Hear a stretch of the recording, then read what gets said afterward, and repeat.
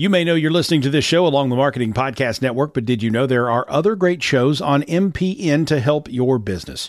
Christy Heiler hosts a fantastic podcast called Own It. Christy, tell us more about the show. Own It is all about celebrating women and non-binary advertising agency owners. We talk about buying out of the Boys Club of Advertising because less than 1% of ad agencies are owned by women. And where can people subscribe? You can find the podcast at untilyouownit.com.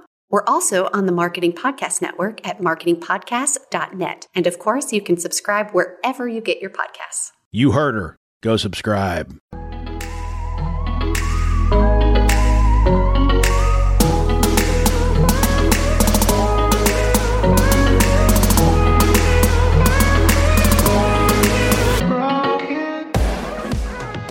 Welcome to the Fearless Business Podcast, sharing with you the business behind running a business. We're your hosts, Jamie Lieberman and Mary Clavier. Each week, we'll be bringing you great guests, insights from our experiences, and a behind-the-scenes look at all the topics you may be afraid to tackle in your business, but shouldn't be. So sit back, get comfy, and let's get started.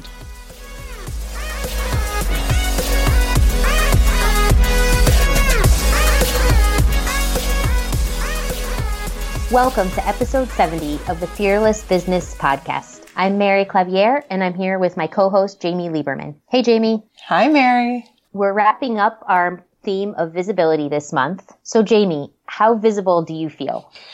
Mary, I feel both visible and invisible because I have had to travel to California 2 times this month in the span of 2 weeks for 2 different conferences.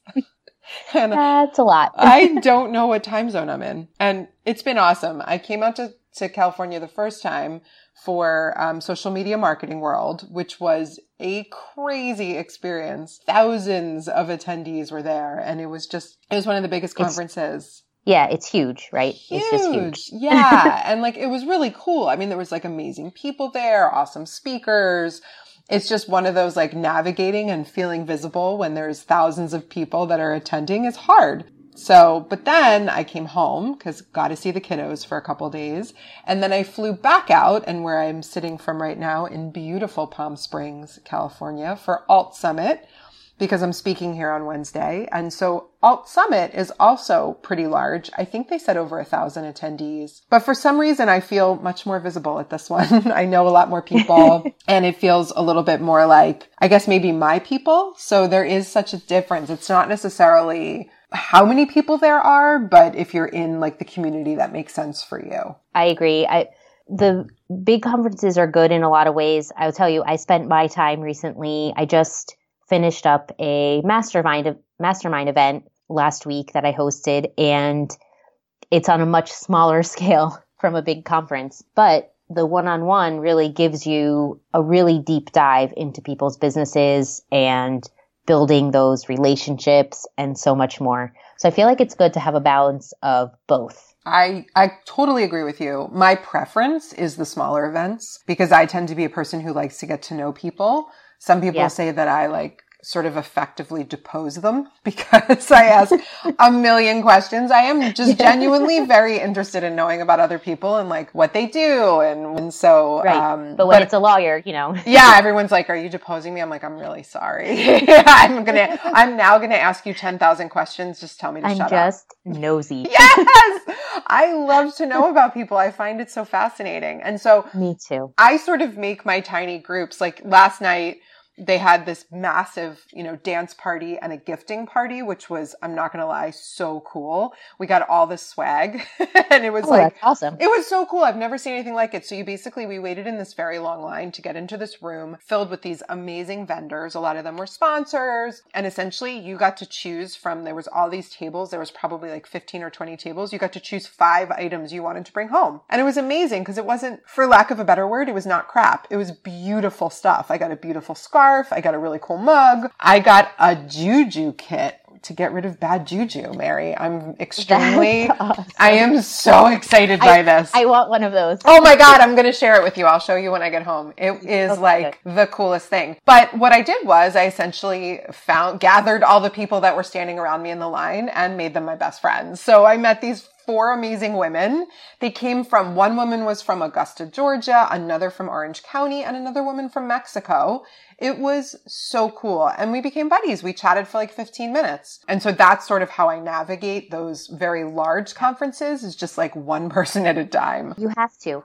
You have to. Otherwise it's too much. And you have, like, I've been to some events and they weren't even that large where you feel like, oh, what am I going to do? I literally don't know anybody here, but you have to just befriend the person next to you. Exactly. So I met someone in line when we were checking in, and then we ended up chatting for quite a while afterwards. And I still stay in touch with her, actually. So are you talking about Amber? No, I'm talking about Melanie. Oh, Melanie Curtis. Because I'm thinking about Amber De La Garza. That's true. Who was actually a guest on this podcast a while ago, and one of my favorite people on the planet.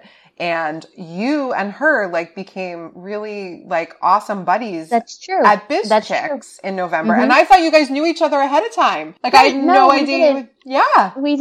And we went for massages in our free time and everything. Yeah, it was awesome. You guys were amazing. And so it's stuff like that it's just, that's for me the way to be most visible in a large conference like this, is to just strike. And I don't lead with work. So like the women that were in front of me were talking about something completely different, and I just interjected myself because I'm not shy. It was great. And eventually we got to learn about what they did, but I sort of just like to know about people. And I find when you don't lead with work and you sort of lead with like, what brings you here? Or even like, wow, this line is long. Or what do you think is going to be in the gifting room? It just is such an easy sort of way to make conversation, and I don't know, it works. So today, Rosie is awesome. I'll say that. She is going to talk to us about publishing, what it's like to get published. She has, I'll read her bio in a minute, but really all about getting your name out there, how you can pitch to people in the publishing world. It's fantastic. She's hilarious. I'm excited. So Rosie Colosi is a published author, an experienced editor, an all-around word wizard, and a firm believer that everyone has a unique, meaningful, unforgettable story to tell. She's spent the majority of her career in children's publishing, selecting and writing books sold through scholastic book clubs. Today, she works with clients to brainstorm, edit, refine, and craft all types of writing, including books, blogs, website content, and college application essays. Her current projects include completing her first National Geographic reader, writing empowering content for NBC's Know Your Value, and documenting the ins and outs of motherhood on theweek.com. She also scours the recesses of the internet to fill a kid's prank book with the most hilarious pranks of all time. So that's a little bit of Rosie, and now on to the episode.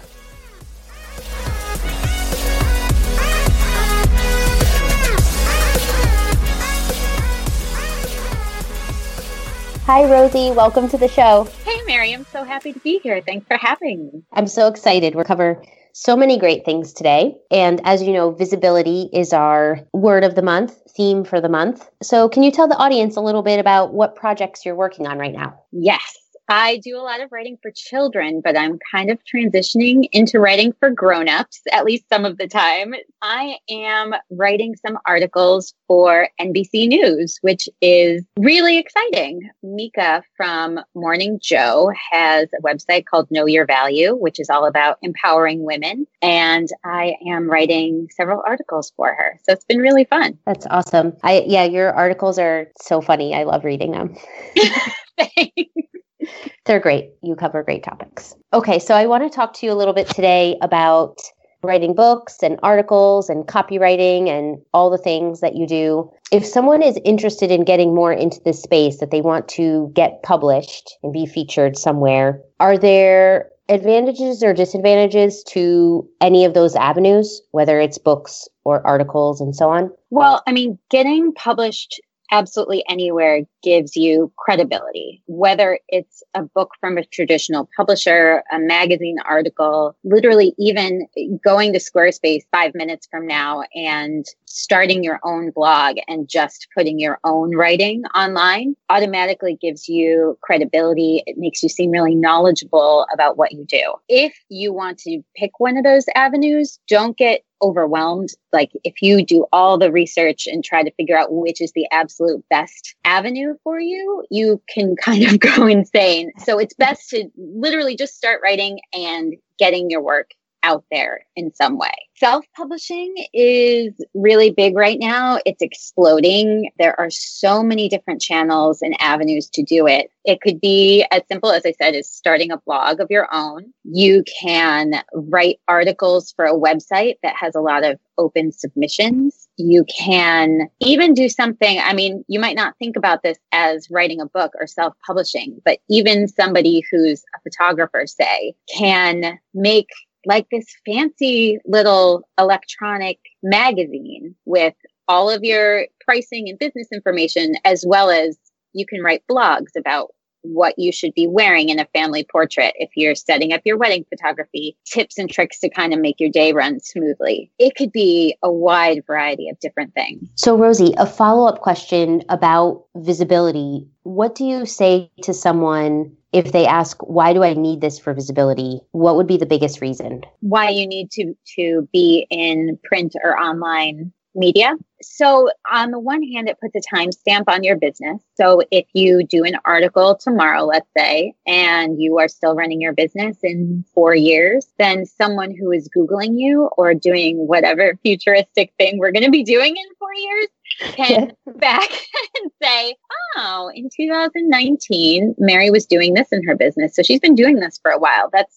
It's really reassuring to know that she's been in business and has made an impact enough that someone wanted to interview her for this article, or she put out this book all on her own. So I think that's one way. Another way is that you can then take the logo of Motherly or NBC or theweek.com and put it on your own website to say, hey, I'm associated with this. If you click this link, you can see some of the super smart, insightful things that I said. And again, it just puts your name in more places and is very reassuring to people who want to hire you because they know that you are known and trusted outside of maybe just the person who recommended you. Yeah, the credibility, I think, outside of your fan base, but really in a larger viewpoint, I could see how that's very impactful, even for working with other people in the future and everything. Yeah, like even just thinking about my own wedding vendors, for example, when I was looking for a photographer, I was looking for a singer, I was looking for whoever.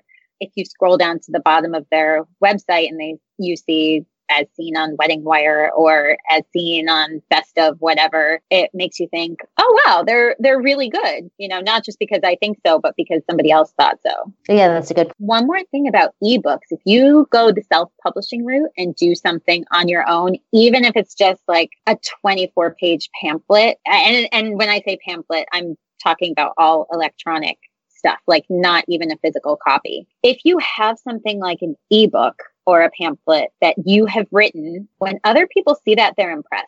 They don't know if you only gave the file to your mom and your brother or if 10,000 people read it. It makes you seem like a legitimate author and a legitimate expert. That's great. Even if your family buys all your copies. Yeah, for sure. It's true. Well, you put the time and the effort in. So, Yeah. Excellent. I like that. Can you talk to me a little bit about what is open submission? And is there another option besides that? Closed submission? I don't know. I'm making that up. Yes. Writers can, the closed submission that you mentioned is when you have a literary agent and your agent submits your work for you. Kind of like when you're an actor and you get an agent and your agent sends you on auditions, you're just not showing up places by yourself. A lot of traditional publishers do not accept unsolicited submissions, which would just be like me, Rosie, sitting down and writing a book and sending all the pages somewhere with a letter saying, my name is Rosie, here's my book, please publish it. That would be an unsolicited submission. A lot of publishers don't accept those. So you have to go through a literary agent. And that's specifically talking about book publishing. If you're talking about articles, the same kind of like official agent type channel exists, but other websites will accept submissions of all kinds.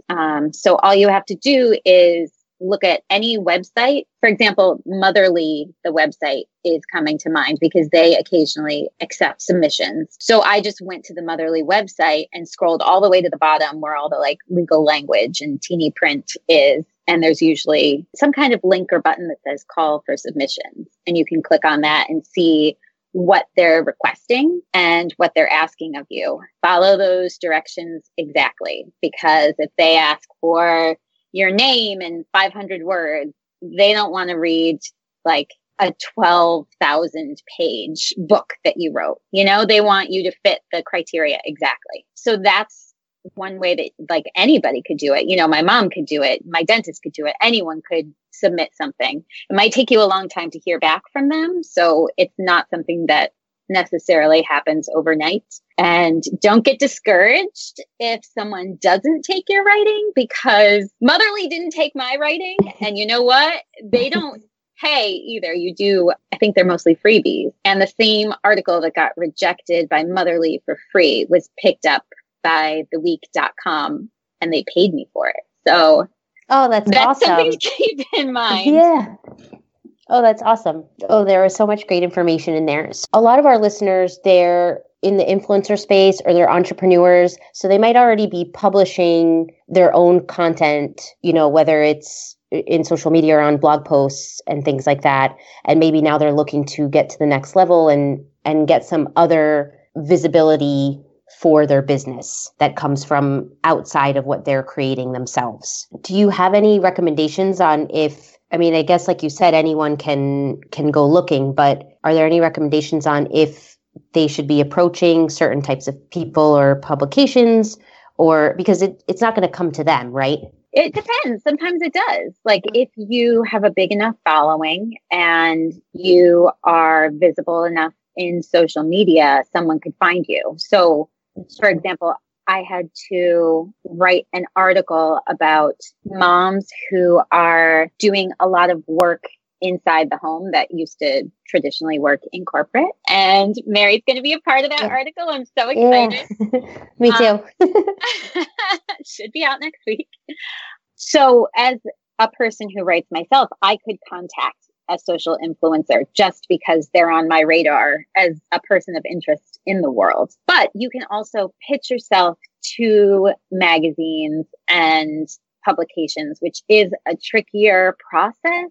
And I don't actually think there's even one right way to do it. For example, if you are a social influencer with a decent following, you could look up people who write articles that you think that you might be fit for. And chances are that person will write a similar article in a similar vein in the upcoming month. So for example, if someone read a piece that I had written about motherhood in general, they could probably Google my name, find out where I am, send me an email that says something like, hey, I'm a social influencer. I've got this following. If you're ever writing a story about women in the Northeast who are moms, who are influencers, who do try-on sessions or who do fun art projects with kids, I'd love to be considered. And you might hear back. You might never hear back. No one has ever done this to me personally, but I was just thinking this morning about what a good idea that would be.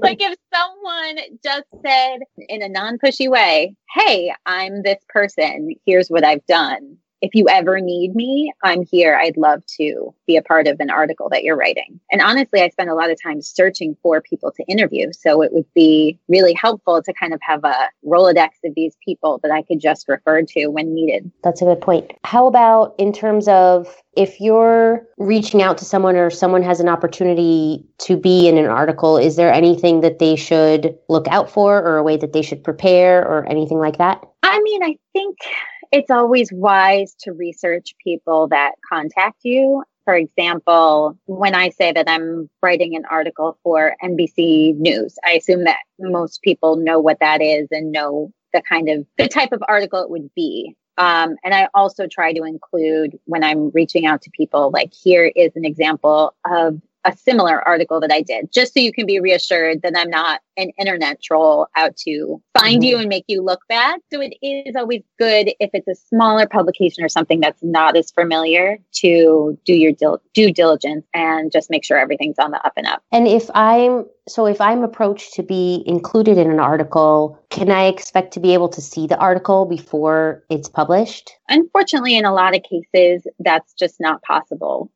When you think about deadlines and editing and all the people who are involved, the timeline is just too tight to go back and forth and say, okay, well, I did save this, but I would really like you to include this. Like it just gets a little bit too tricky. And a lot of times you just don't have the right perspective. Like as Mary, you know what you're saying, but you don't always have the same perspective as the listener, and a writer would have a better idea of how to make you look good than you might have yourself. Yeah, that's a good point. Because I've done a couple of those where I was approached and then I thought afterwards, like, oh, it would be nice if I could see it. But then I see it when it's published. But I was just curious if that ever happens. Yeah. And I imagine the lag time is really scary because you think I put this out in the world.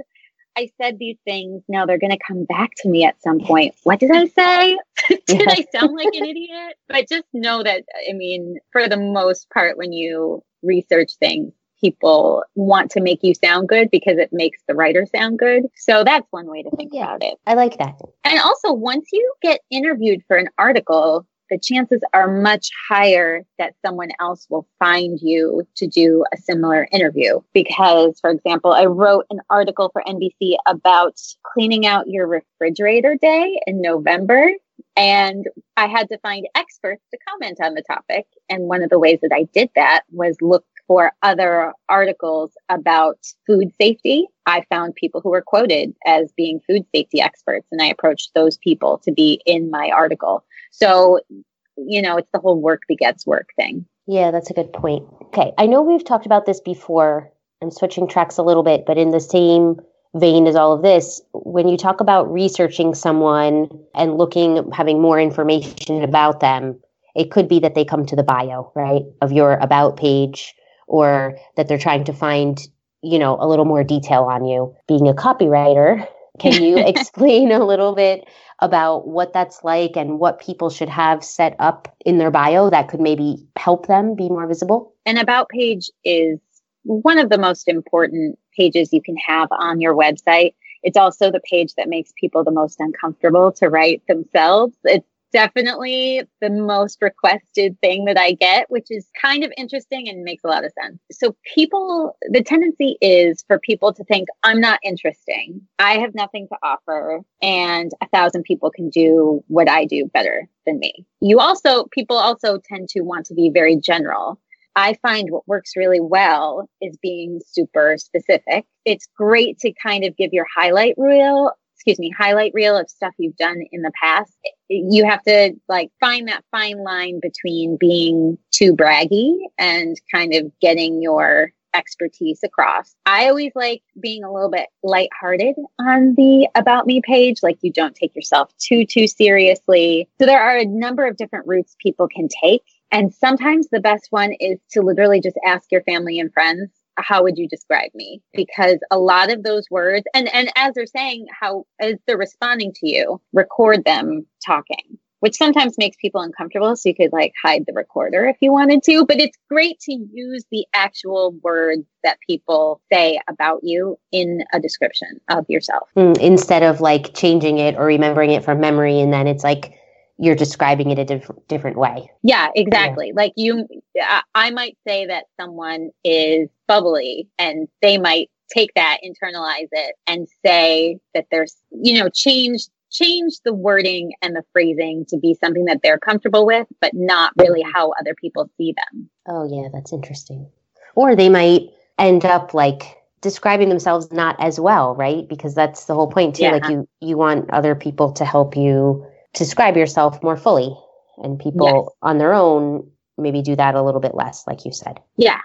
And definitely don't fall into the trap of being too general, because it's like something you want to be somebody that everybody cares about. But if you try to reach everybody, then no one's really going to care. If you give specific, grounded details about yourself, then people will tend to embrace that. So for example, I say on my own website that I'm a lover of all things Broadway, which is kind of a nod to the theatrical portion of my career. But it's, even if someone who's reading that doesn't like theater or doesn't like Broadway. They have an aunt or a cousin or a nephew or a niece who really loves that sort of thing, so they can relate to it in that way. Are there any words that you would say are off limits or that you shouldn't use in an About Me section? I can't say I've ever really given that any consideration before, to be honest, because in some ways I feel like there's a lid for every pot. You know, whatever your business is, there is a fan base out there just waiting for you to publish your content.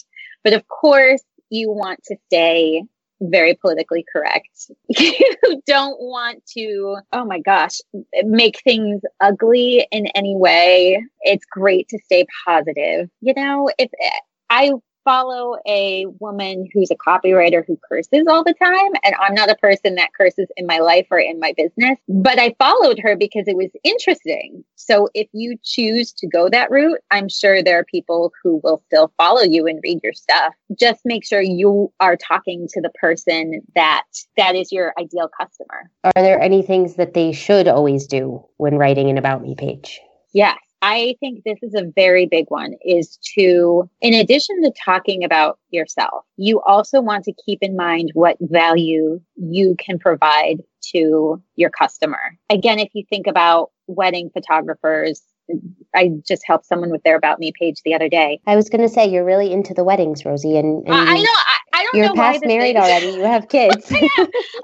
I almost went into like I think I did a whole blog on help with planning your wedding, just because I found it such an emotional and fascinating process.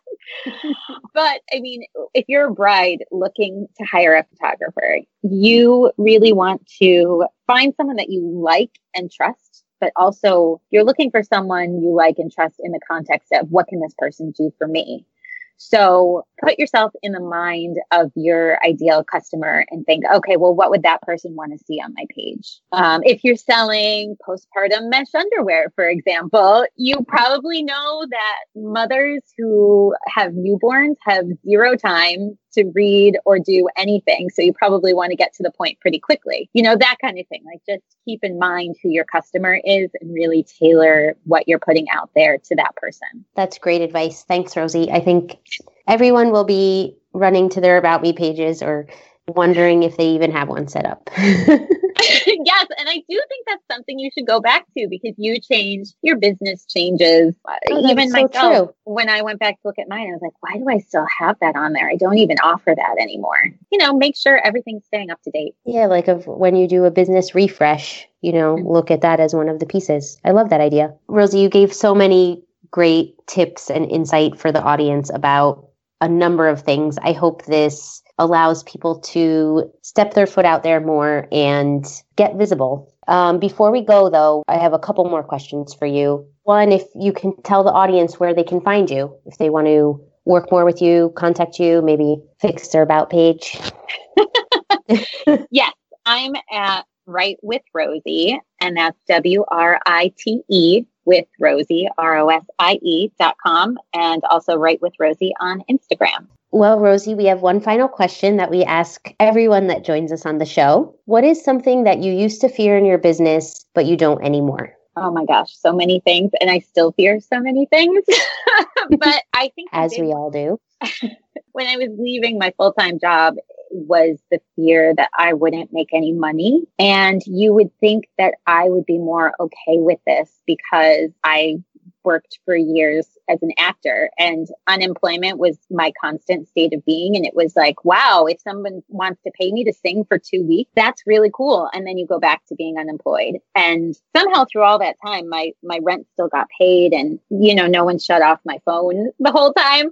So you would think that because I had that experience, I went back to corporate life and then started my own business. So you would think that I would be accustomed to the ebb and flow of money coming into the business. But it's still really scary. When you say goodbye to that corporate paycheck, you don't have insurance under your name. You're just thinking, how the heck can I make this work? And I've got kids now, and how can I take care of them? And how can I pay the daycare and buy groceries? And it is really crazy that when you put out into the world what you want, it somehow comes to you. Maybe not in a form that you want it to, but it does happen at some point, and you just gotta hang on and enjoy the ride. I totally believe that. I'm between myself and Jamie, I'm definitely the more woo of the two of us. We've talked about it on another episode. She talked to Amanda about it, but I agree. I mean, some of these things and what you have to let go of, but money is a very powerful thing. So thank you for sharing that with us. I mean, I think that's a fear of a lot of people. I feared that too when I left my corporate job, when I left my big consulting projects too. It comes back to you in different ways, but it gets easier and better. Yeah. Thank you so much for being on the show, Rosie. I really enjoyed having you today. Thanks so much for having me. I had a great time. Yeah, me too.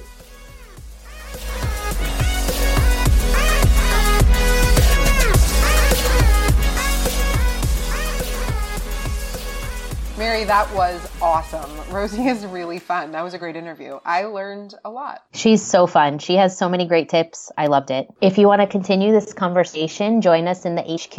You can find a link to our group in the show notes. And be sure and look for us in iTunes and any other place that you listen to podcasts. And please subscribe. And if you wouldn't mind, we'd love a review. Thanks so much, and we'll see you next week.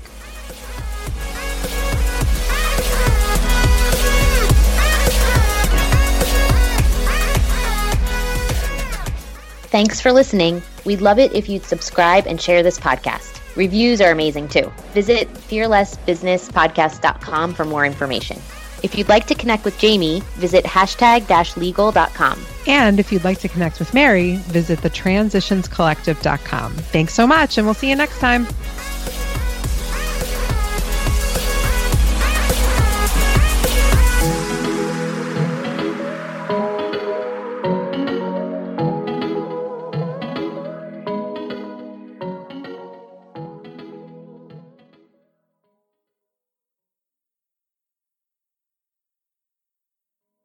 This podcast is heard along the Marketing Podcast Network. For more great marketing podcasts, visit marketingpodcasts.net.